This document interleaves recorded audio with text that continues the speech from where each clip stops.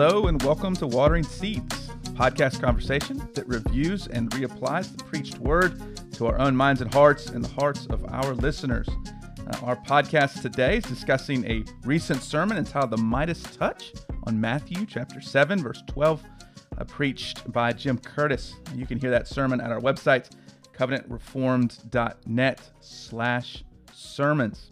If you haven't heard that sermon, you should probably go listen to it before hearing the rest of this podcast. My name's Sean McCann. I had the privilege of not preaching this sermon, but listening to it. I'm here with the preacher, Jim Curtis. Welcome, Jim. It's good to be here. Thanks Great. for having me. Absolutely. Just so our listeners know, we're always in the same place. The first person talking isn't really having the other person, but we're gathering in Jim's office to discuss a sermon that I love listening to. This is too much behind the curtain, I feel like, at this point. Now they know where to envision us. We sort of had this podcast studio. Now they know it's not that anymore. It's pretty low level over here. Yeah. I downloaded this sermon. We were on the road for the weekend. Lindsay and I listened to it in the car on the way home. Loved it. You always ask me what it's like to preach a very familiar passage. So you preached a very familiar passage. Yeah. How was that? Was very interesting. Prep, I think, was very unlike what I normally would sort of envision. Certainly has been unlike the other sermons I've done in the Sermon on the Mount so far. So, there's just a lot of extra biblical, extra Christian literature, right? I mean, I went and dug deep. I mean, as I said in the sermon, right, the golden rule is found elsewhere in human culture. So, normally I'm not digging around maxims and stuff like that of other cultures and religions. So that was an interesting aspect and angle to this. The other one is, you've heard sermons on this before, and you're not preaching that sermon that you've heard, but it's sort of hard to wash some of that out. Yeah. And kind of come at this from a fresh perspective. So it's sort of that double-edged sword. When you come to a text that's unfamiliar, you feel like you're constantly playing a game of catch-up and you're never getting there. On a sermon like this, it's sort of like, man, I wish I didn't know, and I wish I hadn't heard so much about this text as I did. The other interesting thing I'd say about it is the benefit is, as you're sort of trying to wash out all of that in your head and you're learning, you're actually realizing there's layers and layers of the meaning here that you haven't heard before. And so even then, sort of my view of the golden rule changed from sort of a bare bones summary of what Jesus was saying to something a lot deeper within the broader context of the internal external distinction he's been making. So it was very interesting, very different than a normal sermon for sure. Well, let me ask one other difference before we jump into it. To honest answer, how did you feel when you first saw that I'd ask you to preach on only one verse? So I've never preached on just one verse. Okay. I guess technically I still haven't, since I had us read Matthew 5:17, though I basically, referenced that toward the end. I was kind of excited, if only because within the span of 2 months, I preached a full 2 chapters, which I've never done before, in the evening, and then one verse. Okay. Last Sunday. Brutal honesty, was not pumped. My thought was like, cool, the congregation's going to love this. It's going to be like 7 minutes long. I don't know what it ended up being, but it was longer than 7 minutes. But the more I dug into it, the more I thought that this was definitely one of those very appropriate times to just do the one verse. And I appreciate that you, in your sort of outline of the Sermon on the Mount, I appreciate that you did that. Great. That way. Awesome. I'm glad. Like I said, I appreciated the sermon. Let's jump into it. Big idea here. True righteousness, obedience requires perfect love of our neighbor. So I loved how you tried to bring, or you did not try to, you did bring in some of this other religions and how they would view the golden rule, how it is sort of common across a number of different cultures and teachings. But how is it different? How is it used differently in other religions versus how it's used on the lips of Christ? Yeah, so in two primary ways. The first way is the one that I mentioned explicitly in the sermon, and that is through the silver rules, which is the golden rule, but phrased negatively. So rather than phrasing it in terms of as you would have others do positively for you, do also to them. The silver rule is what you don't want people doing to you, don't do to them. And as I mentioned in the sermon, the big payoff for the silver rule is, well, you can do nothing and you abide by it. The second way that it's different is that as let's say another religion uses the positive version, so uses the golden rule, even then that religion sort of assumes that ethical command, that imperative, can actually be fulfilled.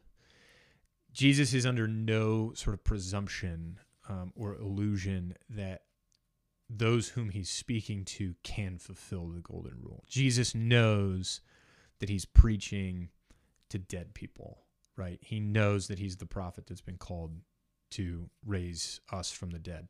And so this is all set within the context. And this is why I had us read Matthew 5, because he says the golden rule is the law and the prophets. It's the essence of or undergirding the entirety of the law and the prophets of the Old Testament. And this is why I had us go back to Matthew 5, that Jesus, the Son of Man, Jesus, did not come to abolish the law and the prophets, but to fulfill them. And so what we see is in these two bookends around what Jesus has been saying is the key difference between those other religions and Christianity is that Jesus doesn't expect us of our own power just because he said it to do it. And that's why I thought that the universality of the rule was so interesting coming across different cultures and times, was because it was sort of like, hey, you're not doing this. And it was like another reminder. Hey, you got to do this. Hey, you got to do this. Hey, you got to do this. We all know that it's a good rule. We all know that it's incredible, but the fact that it's everywhere tells us that no one's been doing it, right? Almost like it confirms for us that original sin is universal, as Paul gets to in the early chapters of Romans. So those are the two primary ways it's different, right? It's either framed negatively, which sort of gives you this cop-out on the one hand, or they sort of assume that you can fulfill it, whereas Jesus is coming and saying it sort of in what we would call the third use of the law. It comes after redemption, and it comes as a means to say, now that you are righteous in Christ, this is how you act. Other religions don't have that mechanism. They don't have that thought. They just assume that you can, of your own power, do it. So do you think the reason it's maybe in the silver rule setup in other religions is so that it can be kept? Maybe, yeah. Okay. I think I don't know if the original, the one that most people would know, what you do not wish for yourself, do not do to others, is from Confucius, right? Okay. I don't know that Confucius would be like, yeah, because that's easier necessarily, but it is a weakness that is commonly attributed to the silver rule. I wasn't the first one. I quoted Robert Mounce in his saying, you can fulfill it by doing nothing, but he's certainly not the first, and he won't be the last person to suggest that weakness of the silver rule. But I do think that it maybe takes the edge off a little bit. I don't want that person, looking at me in that way. So I'm just not going to look at him, and I'm going to ignore him. Pretty easy to do, right? Yeah. And so at least, maybe the way I'd put it is it seems to maybe bring a white peace, if I could put it that way, where it's not really peace. It's not really, Did you say a white piece? Yeah, sorry. A peace that's sort of begrudgingly agreed to between two parties.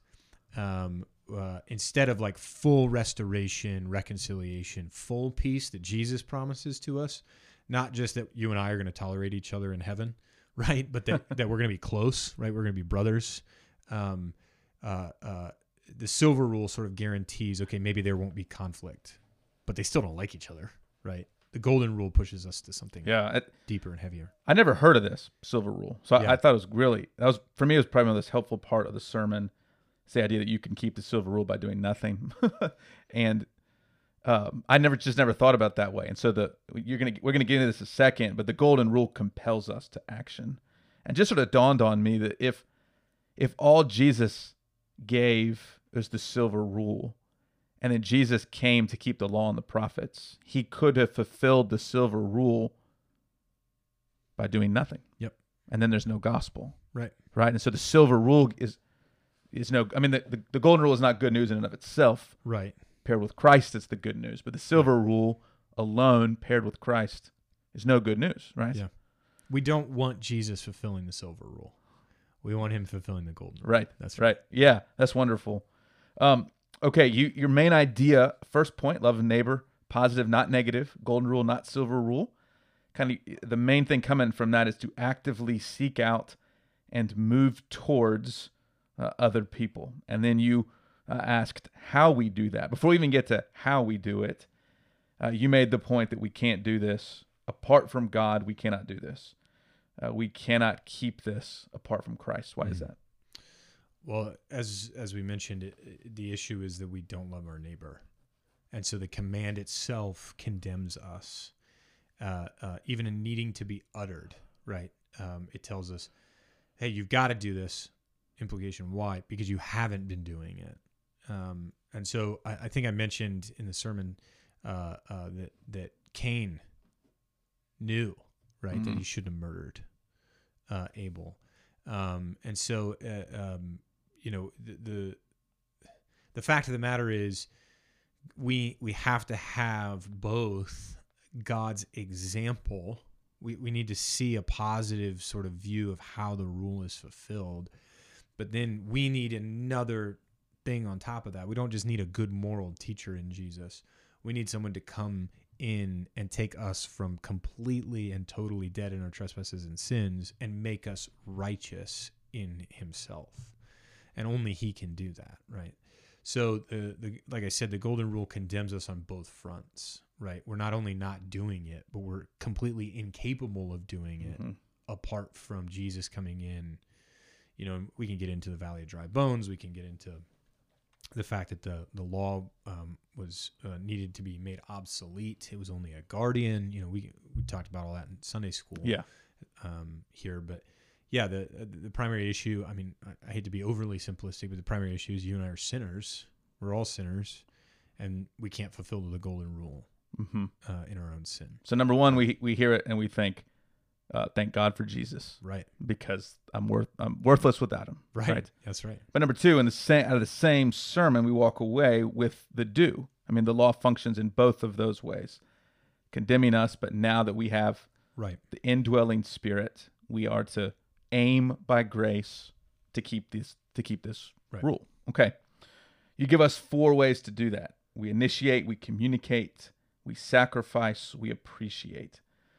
So hitting on maybe communicate, maybe appreciate. You can maybe tease that out with this question.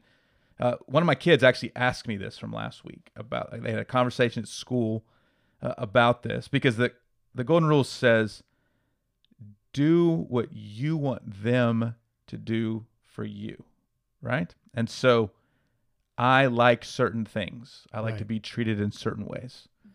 I like certain foods. I like whatever it is. So is this just telling me to do to other people what Sean McCann, likes done for me? Yeah. Because that doesn't seem very appreciative or communicative of another. Help me out. Yeah, so the bare level thing that we all want is we all want our preferences met, right? I mean, ultimately, we all want our good, whether or not those preferences are met, but preferably, right? We want those preferences. So, you put in the example of a husband and a wife. Say, me and Madeline, this last Mother's Day, I knew it was Mother's Day. It's a special day for her. I can look at that and go, well, I really like cookies, but she really likes ice cream, right? Oh, well, the golden rule says, as I would have them do to me, so I should do for her. So I should buy her cookies. Well, actually, what I want is I want cookies from everybody else, right? In this scenario. And so I'm supposed to assume, okay, what do I want? I want people to treat me with my preferences. So actually what I need to be thinking is, well, what does Madeline want? Mm-hmm. Madeline wants ice cream like I want cookies. And so she wants me to fulfill those preferences. So I should do the ice cream. I should actually not do the cookies, my preference. I should do the ice cream for her. And so this is what I meant in communicate, right? We communicate with others how they want to be loved. The only way to know that is to talk to them. I mean, it seems, again, very, very simple, but I think a lot of relationships break down in this way, that preferences never get spoken. Expectations are broken, but are never communicated, right? Maybe never is too strong a word, but I've just seen in a lot of relationships, guys, good friends of mine, get into fights with other friends, and the issue is, hey, you guys just haven't talked about this. Like, you expected one thing, you did another, so we just need to so without the communication, I don't know that Madeline's the ice cream person, right? So I just assume, oh, well, I mean, any rational person would be a cookie person, right? So let's go get her cookies, right? And so then when it comes to appreciating, right, I don't begrudgingly get the ice cream and be like, darn, I really wanted cookies. I go to her and take on that and say, okay, I'm going to get her ice cream. And then I'm going to say, and I'm going to get her ice cream because I want her to have the ice cream, because I appreciate her for her. Right. I'm not sort of going like, oh, well, it's Mother's Day and I've got to do what she wants. Right. I'm saying, well, okay, I appreciate those differences. So taking it out of like something silly like cookies and ice cream, say, quality time. Right. Maybe I'm not good at quality time. Maybe that's what she wants. Maybe it's words of affirmation. Maybe it's whatever. I feel loved by X, by, words of affirmation. She feels loved by quality time. Okay, well, I need to give her the quality time because that's how she feels loved. And I need to appreciate that about her. And that's really how I think we start viewing others in the way that the Golden Rule really tells us to. That's great. I want to get to other relationships than just marriage. Sure. Because this has a lot of meat on the bone with our marriages, but also for other relationships. I'm curious, you just sort of made an allusion to the love language, a book called The Love Languages, which is sort of a helpful paradigm of what are some ways that we best give and receive love. Right. I've seen that taken maybe to an extreme where we sort of, and more in marriages than anything else, but we sort of demand that our spouse love us in a certain way. Sort of like we take the Golden Rule as almost we're entitled to be receivers of perfect givers of the Golden Rule. Right. I don't really have a question there, but that's just sort of, there's a flip side of that. Absolutely. I feel like can be a little bit dangerous. Yeah, and I tried to get at that a little bit when I said, I mean, imagine if us as a group, as Covenant Reformed, or even all of the believers in the world, it would be incredible if all of us were fulfilling the Golden Rule. What would that look like? And it would look like not me demanding of somebody else to give me quality time, or whatever it is, love language I've convinced myself is the only way I can feel loved. And it's actually me saying, no, you don't need to give me quality time. Actually, let me encourage you with my words, right? Because that's what you want. And suddenly you're like, no, that's fine. Let me give you the quality time. And so all of a sudden, it's not about, well, I deserve it, right? So in a scenario with a spouse or even children, I think there's a lot of utility there too. In those scenarios, I think the issue is one person may be fulfilling the Golden Rule, but the other person may not. And that's what I'm saying. Like, this isn't just an individual practice. This is a thing that the entire community of the faithful believers needs to be constantly engaged in. Mm-hmm. I think that completely changes our conversations, our view of each other. I think it changes Sunday mornings, Sunday evenings, Wednesday nights. I think it changes everything that we do into very different conversations. I want to jump in there. Yeah. Okay, so you know that Madeline likes cookies or ice cream. Sure. Right. I don't know the dietary preferences of the 100 people I worship with every Sunday. Right.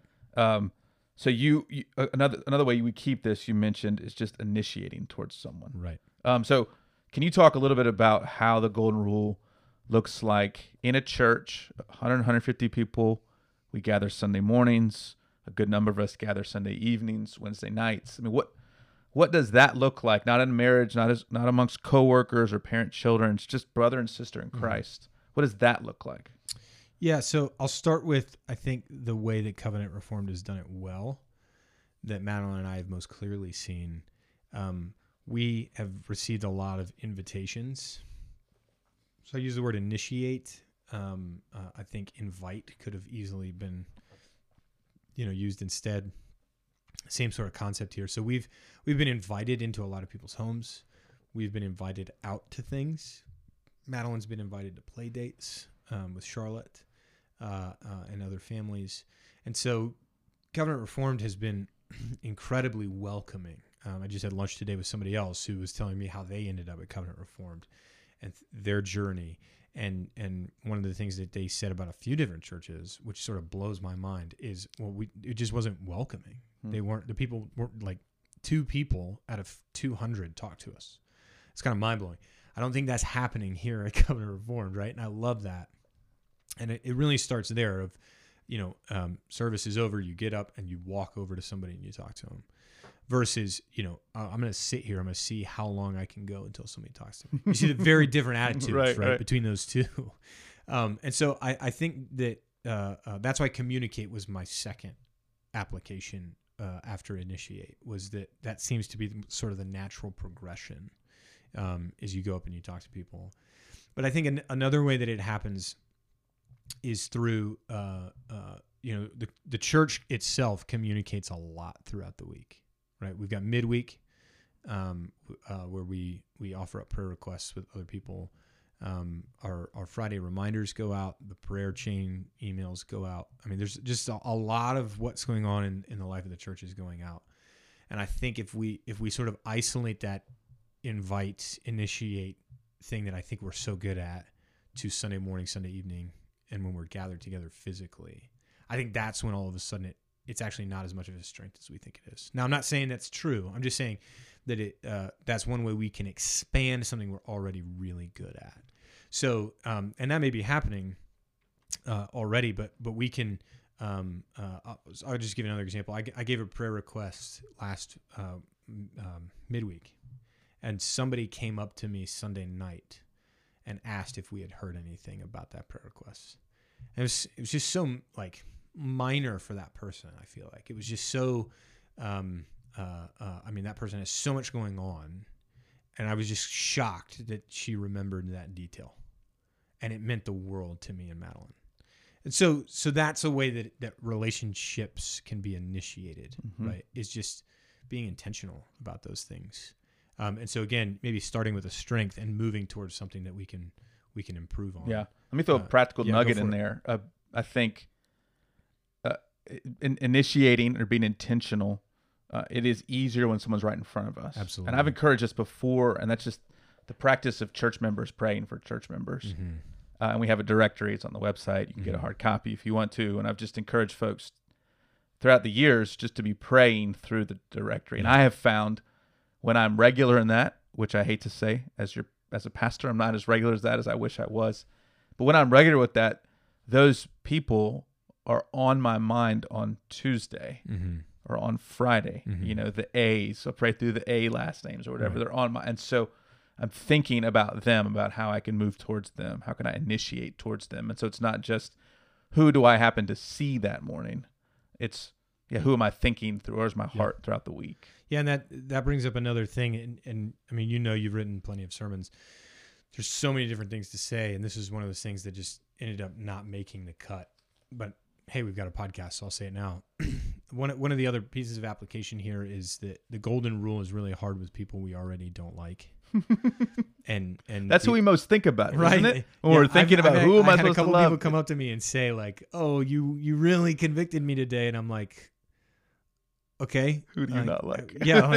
What happened there? And they're like, "Well, it's just made me evaluate." And then I had people come up and be like, "You really encouraged me today," and I'm like, "Those are two very different responses." But speaking of praying, I forget who told me years and years and years ago, but whoever it was incredibly wise, that it said that the more difficult you find a relationship, the more you need to pray for that person individually. And suddenly, that's one of the greatest acts of love we can exhibit towards others is taking them before God, right? And asking for their blessing, asking for their safety, asking for their provision, asking for them to be taken care of.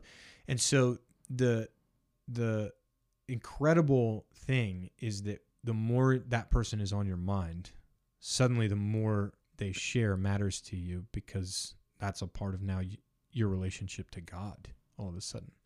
So that was one piece of advice that was given that I really wanted to get into the sermon somehow, and I just didn't find a good spot for it.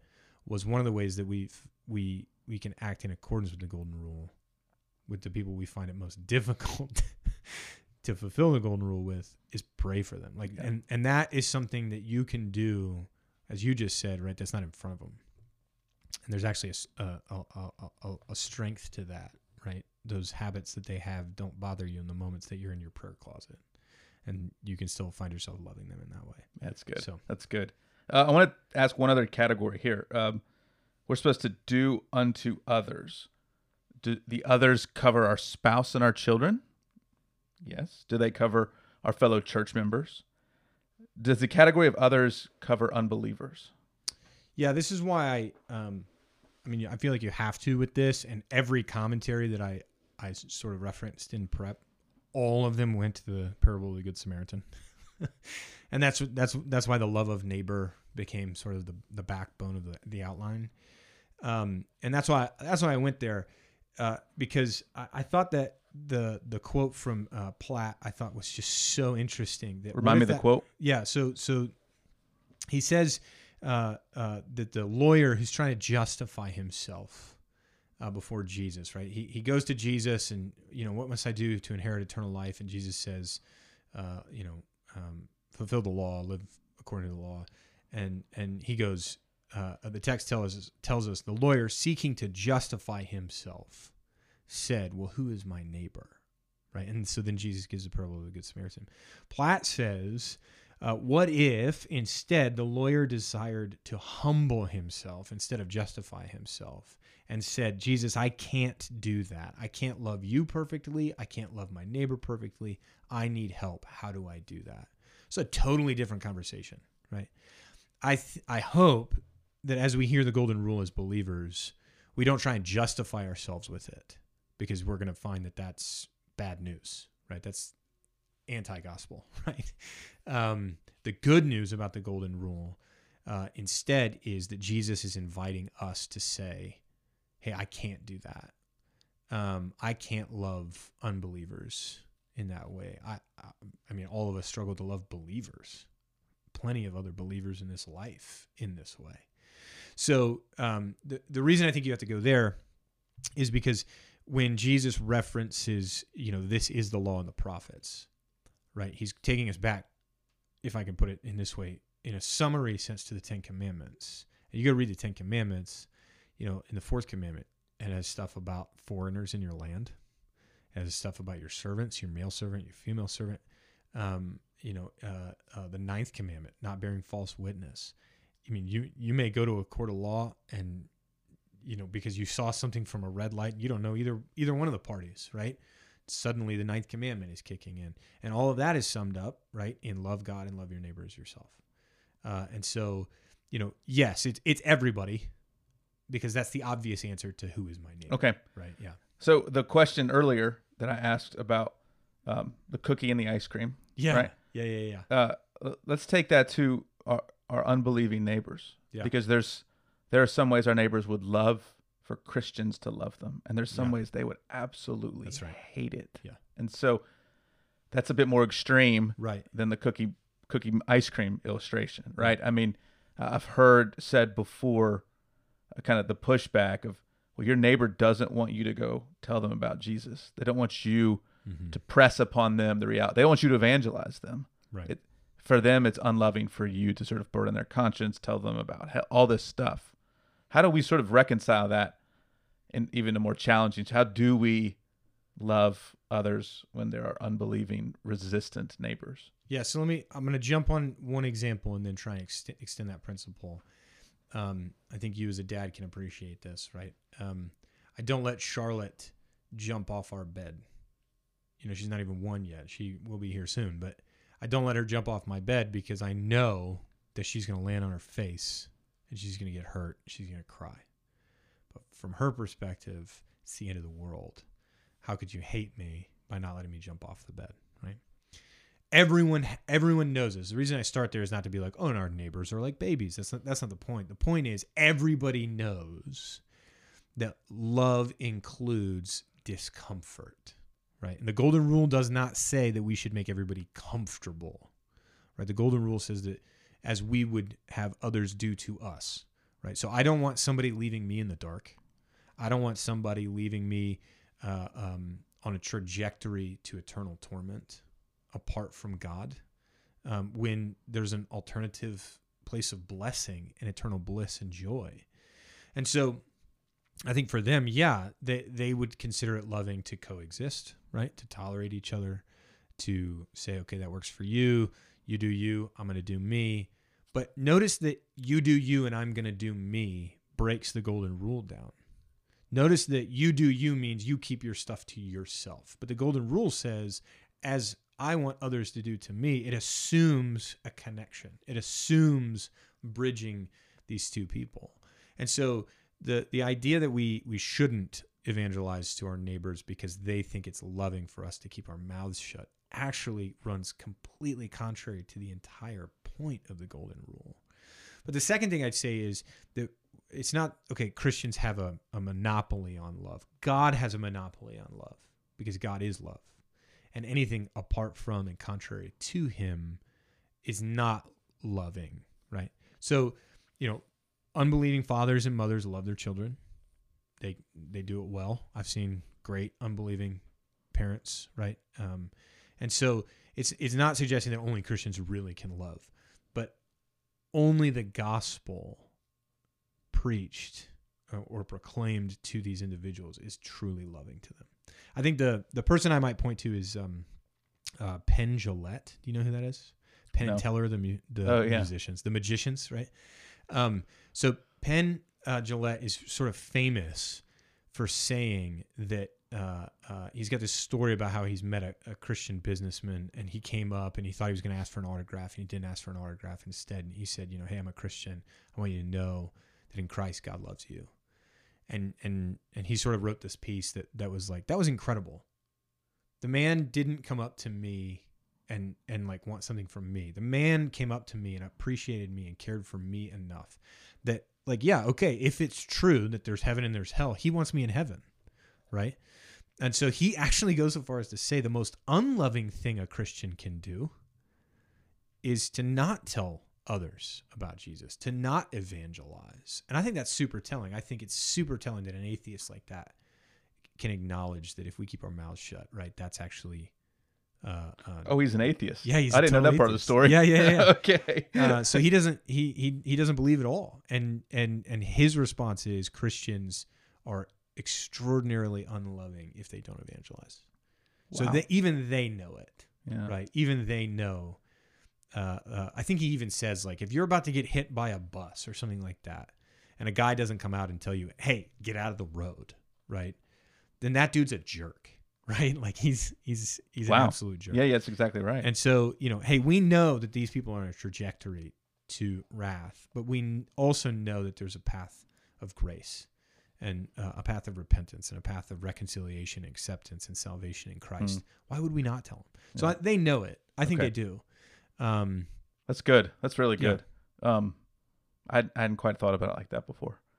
All right, we're out of time. Winding down. Let me ask a final question. Sure.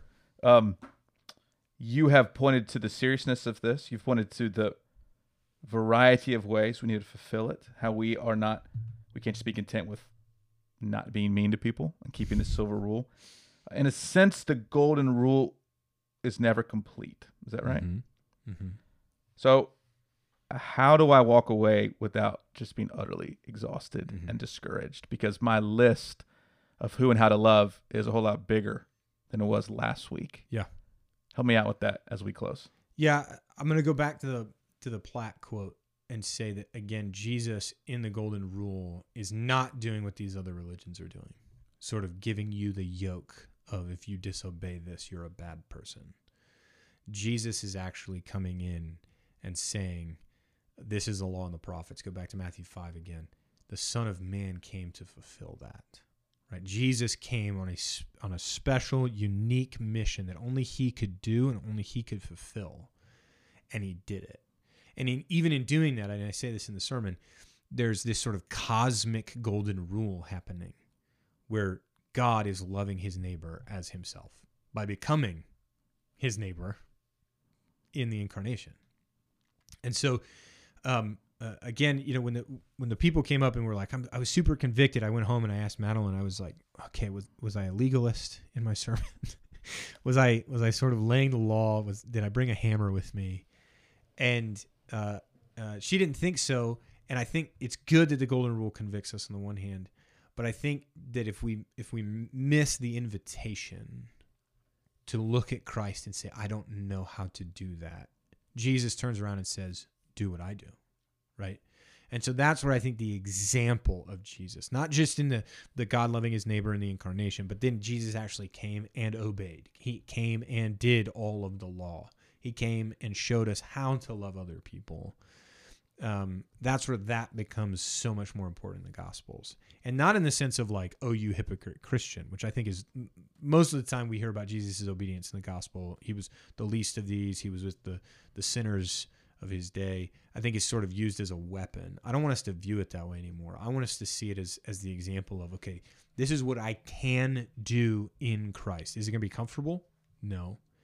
Jesus wasn't comfortable, right? He had no place to lay his head. Is it going to be fun?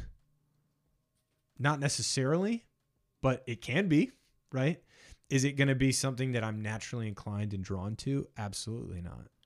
But is it something worthwhile? Is it something better than not being in Christ? Absolutely, right? And this is what salvation entails, right? This is what Jesus is calling us to, looking more and more like him. So we got to take that example seriously. So that's what I'd say, is that the golden rule is both a command, absolutely, but it's also an invitation. It's an invitation into not a better way of life for you, so you're better off. It's an invitation into Jesus's way of doing things, which is better for others, and that makes it worth it. Beautiful, beautiful. Okay, I think we're done. Awesome. Thanks again for the sermon. It was wonderful. It's great to go on vacation and know that the pulpit is in good hands. So thank the Lord for laying this sermon on your heart and for you delivering it.